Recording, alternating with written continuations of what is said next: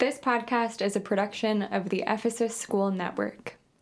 But his will is rather in the law of the Lord, and in his law will he meditate day and night. Alleluia. Then the voice that I had heard from heaven spoke to me again, saying, Go, take the scroll that is open in the hand of the angel who is standing on the sea and on the land.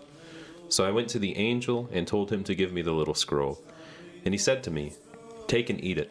It will make your stomach bitter, but in your mouth it will be sweet as honey. And I took the little scroll from the hand of the angel and ate it. It was sweet as honey in my mouth, but when I had eaten it, my stomach was made bitter. And I was told, You must again prophesy about many peoples and nations and languages and kings. Revelation 10, 8 through 11. You are listening to the Tell Me the Story podcast with your hosts, Blaze Webster and Rowdy Wind. Join us as we engage in a complete read-through of the Holy Scriptures, parsing out the original languages with one question in mind. What is the story? In today's episode, we will read the rest of chapter 12 as well as chapter 13. This is the story of how Abram ignored God after walking according to his command and passed into the land that was promised to Abram's offspring. Instead of staying and relying on God, he kept walking down to a land we can easily assume was more appealing than that which God gave him. That land is the land of Egypt. Let's hear the story. Now there was a famine in the land, so Abram went down to Egypt to sojourn there, for the famine was severe in the land. I want to elaborate quickly on the humor here. At the end of our last episode, in verse 9 of chapter 12, we are told that Abram continued on toward the Negeb. This would have immediately been recognized as the arid desert region south of the city of Jerusalem. So now here in verse 10, we are told that there was Ra'ab in the land, a famine, as it is often translated. Now, if you're anything like me, you might hear the word famine and immediately think of disease, because that is often what is associated with the word in English. But famine is more specifically referring to a general lack of food. Our modern use of the word famine reflects back onto this text and makes it sound like there is a great disease upon the land which is causing this great lack of food, and that disease is what drove Abram out. But the actual definition of the word famine in English is simply an extreme lack of food. So it's not the translation's fault, but our understanding of a particular English word and the way that it's used in our culture that is to blame. There is nothing here in the text about pestilence or disease. So is the Bible just saying that there is an extreme lack of food in the desert? Well, yeah, of course there is. It's the desert. This is exactly the idea in Hebrew. But it's even more pointed. It literally says that there was a hunger in the land. Abram walks away from the land God gave him toward a desert region, but he gets hungry, so he goes down to Egypt. Perhaps if he had stayed long enough for God to provide some food, he wouldn't have chosen to leave. But that's not the story we get. Right. Any hearer of Scripture will instantly see this as a red flag, even if they don't know Hebrew. We all vaguely know that anything relating to Egypt is inextricably tied to the bondage of the Israelites. Of course, if you know Hebrew, then you would know that Mitzrayim has the connotation of bondage, as we explained in an earlier episode. And I think it is also striking that Egypt is a similar land to the land from which he is from. It's familiar. It's like someone born and raised in Lower Manhattan finding themselves in LA. While yes, those are very different cities culturally, a city is a city, and a city person will always gravitate toward the city.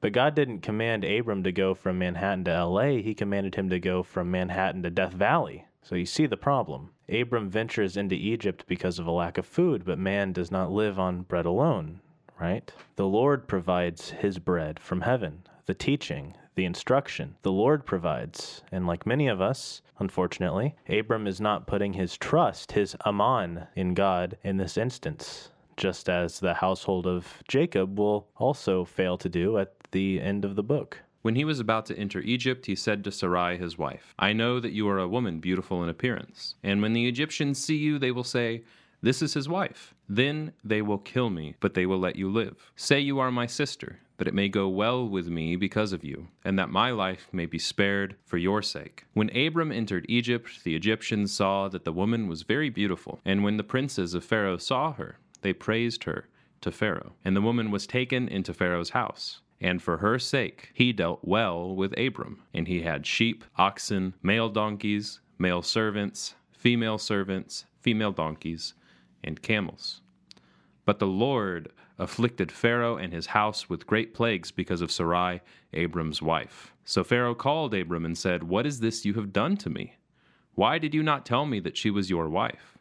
Why did you say, 'She is my sister,' so that I took her for my wife? Now then, here is your wife, take her and go." And Pharaoh gave men orders concerning him, and they sent him away with his wife and all that he had. Many find this to be a rather humorous episode because it seems kind of bizarre, right? And it is. It also gets repeated by his son Isaac.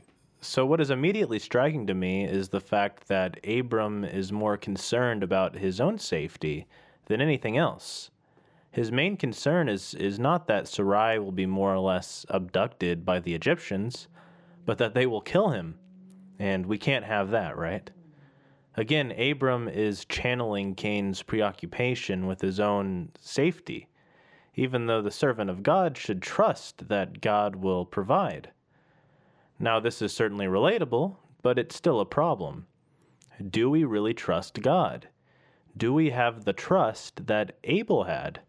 And again, Scripture is very tricky because for Abel, he ended up dying, but that's the name of the game. Listen to the words of Solomon in the book of Wisdom, chapter 4. "Those who have done right will be at rest, even if they have died an early death. Those who are old aren't honorable simply because time has passed. Old age isn't measured by counting up a person's years. Those who do what's right are quickly perfected and live a long life in a short span of time." Right. It's here that it becomes extremely difficult to not do the thing I mentioned last episode, which is reading our own understanding of a character that we know back into the story before they become the character they are known for.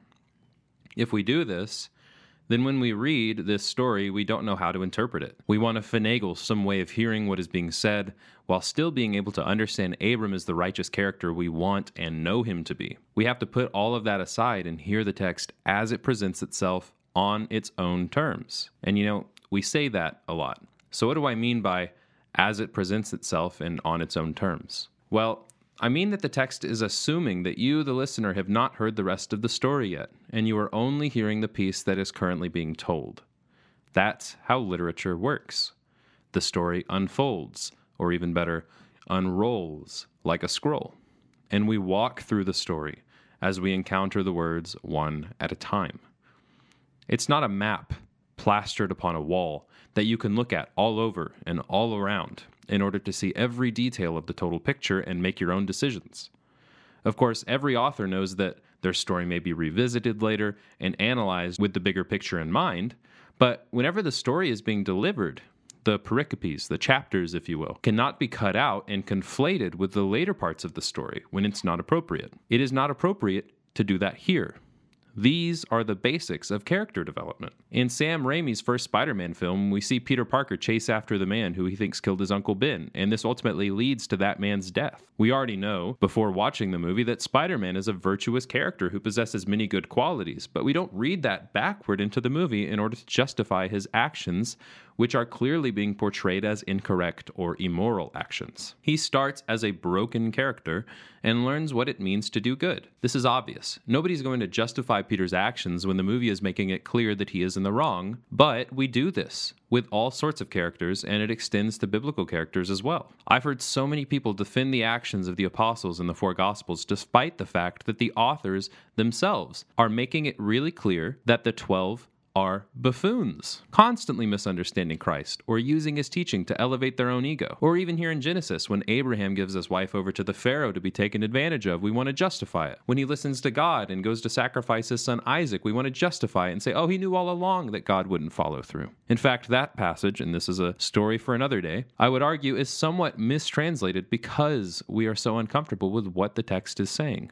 In the book of Joshua, when God commands the murder of thousands in the conquest of Canaan, we have the arrogance to attempt to justify God's actions, and we end up looking foolish. We have to stop doing this. If we don't want to hear the text, then let's just not hear it. But we know that hearing the text is for our good, So let's put in the work and hear it as it presents itself and on its own terms. I apologize for the tangent, but we have to be aware of such things. These are the matters we must think about if we are to bear fruit worthy of repentance as it relates to us being students of Scripture. Otherwise, we might as well not hear Scripture. So what is the story telling us? You don't need us to sit here and explain what's going on. In other more obscure or poorly rendered passages, explanation is necessary, but this one is pretty obvious in any language, as long as you're getting rid of your presuppositions and your ideas about who Abram is as a character. Abram is scared and seeks to avoid death, so he is fully prepared to give up his wife to another man under the guise that she is his sister. Then, that's exactly what happens. The princes of Pharaoh take her into his house, and he rewards Abram with riches. In the Hebrew, it literally says, "And for Abram he caused good, and to him were sheep, oxen, donkeys, slaves, etc." And this is exactly what Abram asked of Sarai. In verse 13 of chapter 12, he says, "Say you are my sister, that it may go well with me because of you." He knew exactly what he was doing. So Abram's wife becomes nothing more than an object to be bartered with because the Pharaoh desires her, and Abram goes along with it. He doesn't trust God to protect them. Then Yahweh afflicts Pharaoh's house with plagues, and Pharaoh realizes what has happened. Then Abram is sent off with his wife Sarai and everything he obtained in Egypt. We will hear of the magnitude of these newly added riches in the next passage, but to spoil the spoils, I'll simply say that what we are talking about is essentially a mobile kingdom. This would be like a poor family from the Nevadan desert traveling to Beverly Hills in LA, living with the queen of the hills herself, Taylor Swift, for a weekend, then obtaining a massive amount of the riches that belong to the other wealthy celebrities in the area, and then towing it all back to the Nevadan desert. This is the kind of situation we are dealing with. Now, what Abram has done is not a good thing. We have to realize that because it will help us understand what happens to him as the story progresses. Please do not take God's lack of admonishment to Abram as his complacency with his actions. God is being patient with Abram. There is no indication that he approves of his actions. At the very least, we can see that the results of Abram's actions are condemned, but it is primarily his wife Sarai and Pharaoh who suffer. Abram was just told that he would be a blessing to all people, and here he is causing a curse to befall a man. That's the opposite of a blessing. And what do you know? The curse that Yahweh brings to Pharaoh immediately causes Abram to be driven out back to the place where he should have stopped walking in the first place. Yeah, that's a really good point. Part of the consequence of Abram's sin here is that it causes Pharaoh to sin, thus putting himself under judgment, hence the plagues. This treatment of Sarai also as a possession by the men is already at the heart of the earliest sections of Scripture. Recall once again the formation of Eve in Genesis 2. God's creation was not good enough for Adam. He needed somebody to possess, someone to serve him and his needs. Unfortunately, that's where women have found themselves in just about every society known to history. They are controlled by patriarchal forces, not only for sex, but to control progeny. After all, it's through the women that their biological lines will live on, that their dynasty will continue. That is why Sarai's barren womb is such an important detail. No man has control over the fruit of her womb, not even Abram, her husband. God has complete control, and her womb only becomes fruitful once God wills it to be so, with the conception of Isaac. And there's so much emphasis placed on the beauty of Sarai. Again, her beauty is something that Abram boasts about and that Pharaoh desires for his own primal pleasure. It's similar to the story of David and Bathsheba, where he is overtaken by the beauty of seeing her bathe on the rooftops. Out of passion, he has her husband killed, and then he sleeps with her. She gives birth to a son, but God kills that child. Why? Because God has complete control over the progeny of David, and only allows David a son through Bathsheba when the time is right for it to be so, on God's own terms. And just as God intervenes in the case of David and Bathsheba, God makes Abram's trip to Egypt useless by sending a plague. It's a smack in the face to Abram.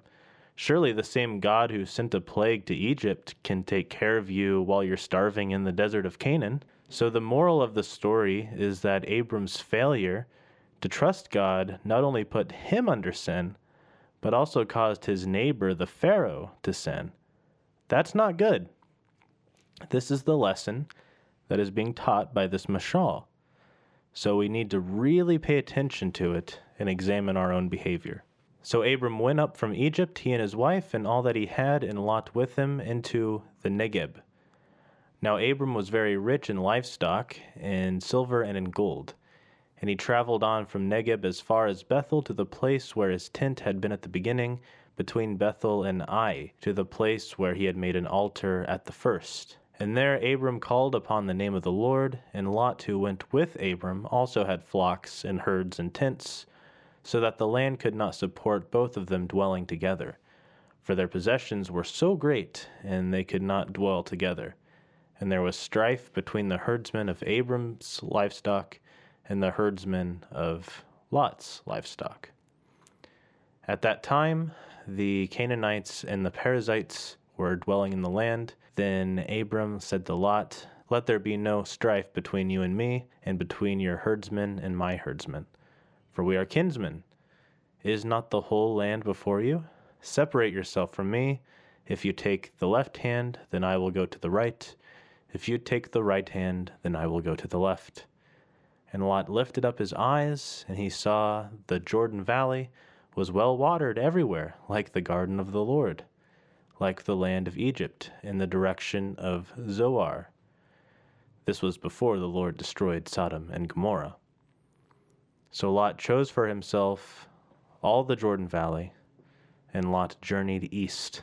Thus they separated from each other. Abram settled in the land of Canaan, while Lot settled among the cities of the valley, and moved his tent as far as Sodom. Now the men of Sodom were wicked, great sinners against the Lord. So again, I don't think this story is too complex. Abram and his family and all his property went back into the Negeb, the desert region. We get a mention of how great his riches were with livestock, silver, and gold. And then we are told that he returned to the place where he pitched his tent in the first place, in Bethel, where he calls upon the name of Yahweh. And very interestingly, Yahweh doesn't answer him until the end of the chapter. Abram and Lot decide to separate their parties because, and please hear this detail, the land could not support both of them because their property was so great that they could not both be in that land. They have so much stuff, they literally cannot fit in the same place. So they separate, with Lot choosing the land of the Jordan Valley, which was well watered like the garden and like Egypt. He settles near Sodom, where men were wicked and great sinners against Yahweh. And this is important. We can't miss this because we are told that this is what Lot chose. He's not just an innocent man who made a bad judgment call and settled in the wrong place. He himself chose to dwell in this land. Likewise, Abram let him go. The strife between their houses is an immaterial conflict and did not need to happen, but they allowed it to. And we will see the problems it causes in the coming chapters. As for Abram, thankfully he stays in the land God gave him, unlike last time. Abram, to a degree, is starting to make the right decisions. I want to emphasize also the importance the authors are putting on this split between Abram and Lot. Lot specifically chooses the land of the Jordan Valley specifically because it's like Egypt, and thus like Mesopotamia where they are from. He likes comfort, but thankfully God's command was not to Lot, but to Abram. And while Abram does make the right decision to settle in Canaan, he does so only because Lot chose the other place. If Lot would have chosen Canaan, Abram would end up across the Jordan River, and we would have the same issue. And the early mention of Sodom and Gomorrah are really critical here, because it's signifying that the place Lot is going towards is a place of great sin, as Rowdy said earlier. The Lord said to Abram, after Lot had separated from him, "Lift up your eyes and look from the place where you are, northward and southward and eastward and westward, for all the land that you see I will give to you and your offspring forever. I will make your offspring as the dust of the earth, so that if one can count the dust of the earth, your offspring also can be counted. Arise, walk through the length and the breadth of the land, for I will give it to you." So Abram moved his tent and came and settled by the oaks of Mamre, which are at Hebron, and there he built an altar to the Lord. So it is here that Yahweh, the Lord, speaks once the disputes between Abram and Lot have finished. He tells Abram to look out at all the land that God is promising to him. Literally, the text says, "Lift up your eyes and look from the place where you are." as if to imply that Abram should stop settling and hanging his head and becoming attached to his dwelling place. Then, and I think this part in verse 16 is very impressive, God says that Abram's offspring will be like the dust of the earth, but not in the same way that God calls Adam dust of the earth in Genesis 3. The connection is obvious, but here it is taking on a new meaning. God says to Abram, if one can count the dust of the earth, so shall your offspring be. Very impressive. God then says to walk through the length and the breadth of the land, for he will give it to Abram. And I am so sad that the ESV didn't include this detail in the rendering. I think it pulls away from the idea the Hebrew is trying to get across.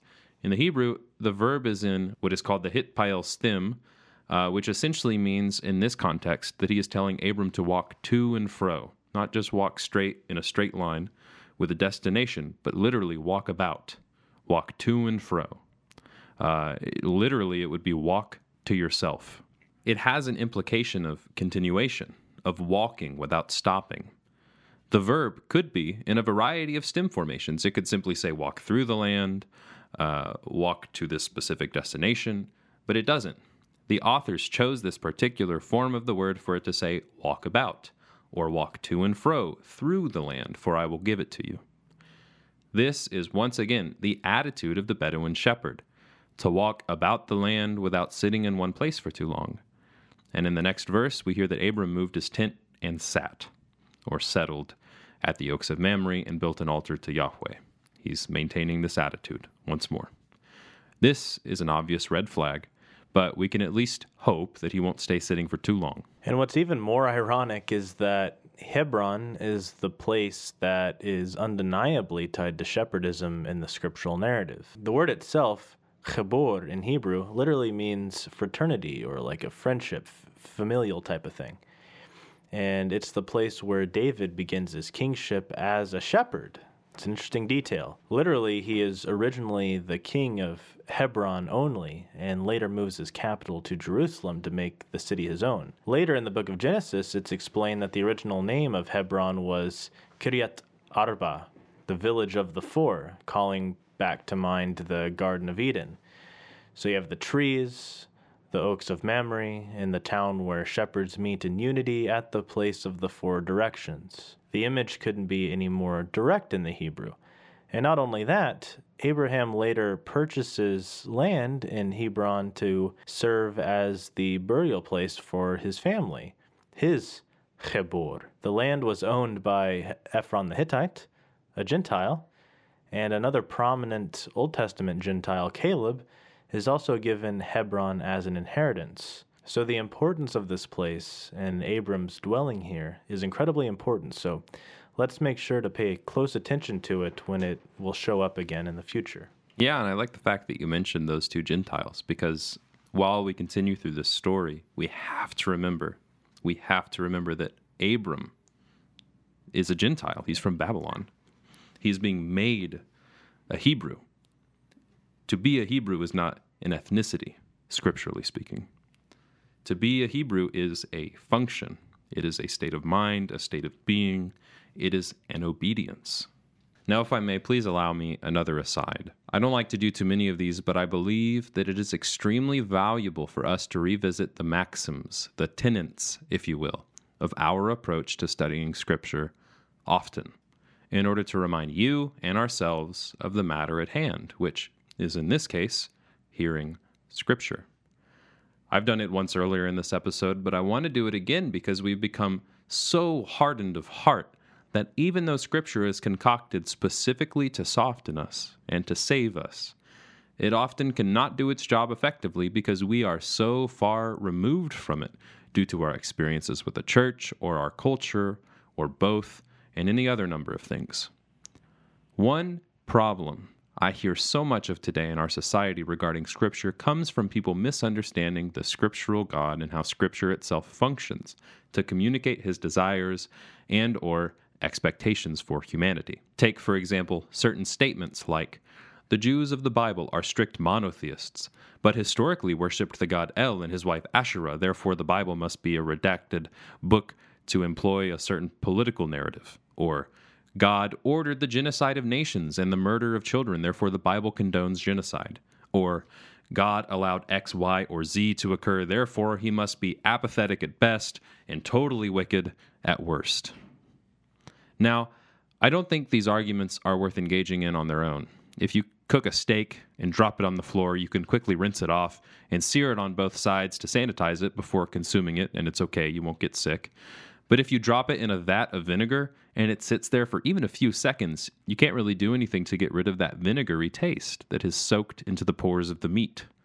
These arguments I mention are vinegar. But if we come to Scripture and allow it to communicate on its own terms, instead of immediately writing it off because of some ill-informed hot take that we have about it, then maybe we can actually hear it, which leads me to this: a simple solution for a deeply problematic approach.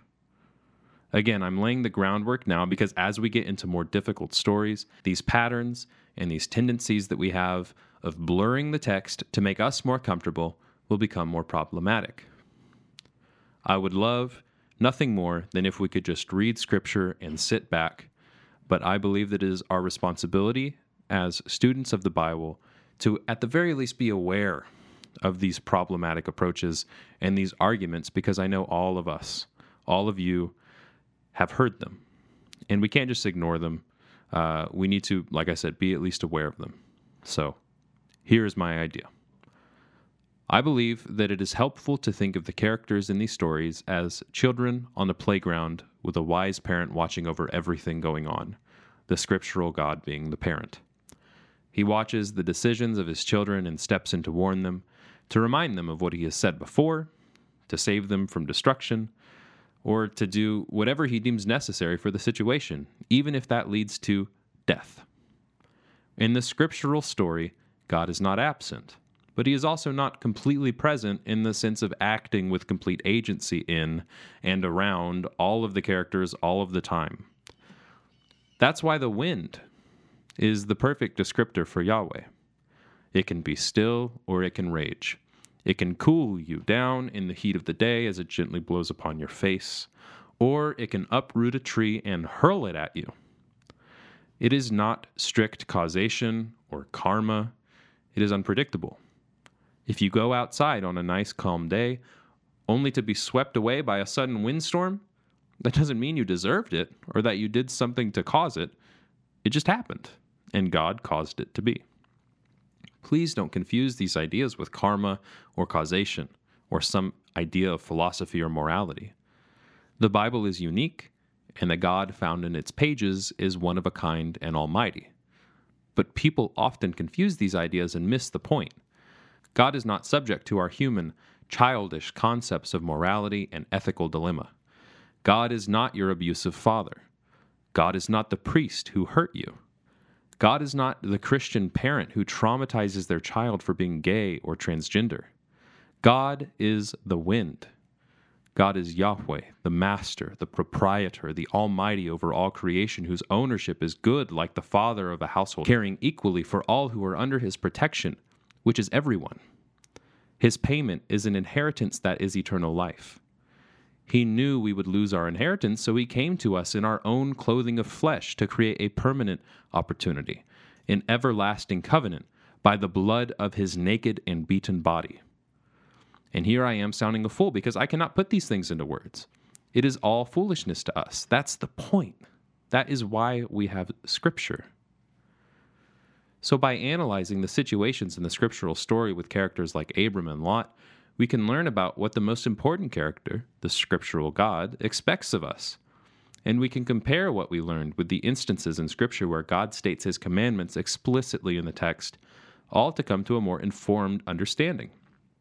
Again, I am spending time on this because so often I hear people misrepresenting the Bible by quoting a portion of Scripture out of context, or they misunderstand the purpose of the section of the story they are quoting, as with the statements I listed earlier.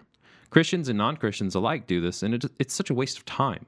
Whether you mean it for good or bad, or to add credibility to the faith or to discredit the faith, there's no point. If God is wind, then what use is it trying to trap him in our empty words? We must have the humility of a sheep and listen to the word of our master, which we hear through Scripture. not through a priest's lofty sermon or an op-ed written by a liberal or conservative biblical scholar, or through a motivational speaker's TED Talk or through a podcast put on by a couple of charismatic personalities. Regardless of the good intentions that these people may have, or their expert teaching, they are not Scripture. And you have to put in the effort to hear Scripture in what they say and avoid blindly following any teacher you gravitate toward, because there is only one good teacher, and it's not any of us. So here we are, I, Rowdy, and my good friend Blaze, doing the very thing I am critiquing. We are no exception. We are no better. We have our social ideas and our own concepts of justice that we claim are scriptural, and the ways we teach are undoubtedly informed by those beliefs. So we naturally want to claim that our way of reading Scripture is the right way. Therefore, you should listen to our teaching and not the teaching of those we disagree with or openly mock on this program. But please, dear listener of Scripture, do not hear us in this way, even if we, by our own self-righteousness, ever want you to. We are all drowning in information in this age, and Blaze and I are undergoing our own process of being emasculated by Scripture so that we can be informed exclusively by and act purely through Scripture and Scripture alone. Our podcast is the horse pulling along our study, which is our means of accomplishing this goal. And we simply invite you into that process, brothers and sisters. But we, like everyone else, are hypocrites. So please don't listen to our egos. Listen to Scripture. All we hope for is that our presence is helpful and that your understanding of Scripture is aided by our study. If this is achieved, may we be forgotten, so that all which remains is a fear and a love of God, to whom belong all the glory, honor, and worship. So this concludes this week's episode. Before we go, I'd like to wish everyone a happy Easter and a blessed Pascha, since by this point, everyone east and west has celebrated regardless of what calendar you're on. We serve a living God and a living Christ. Just as the temple in Jerusalem buried the book of God's law and word, the Judeans attempted to seal Christ's tomb with a mighty stone.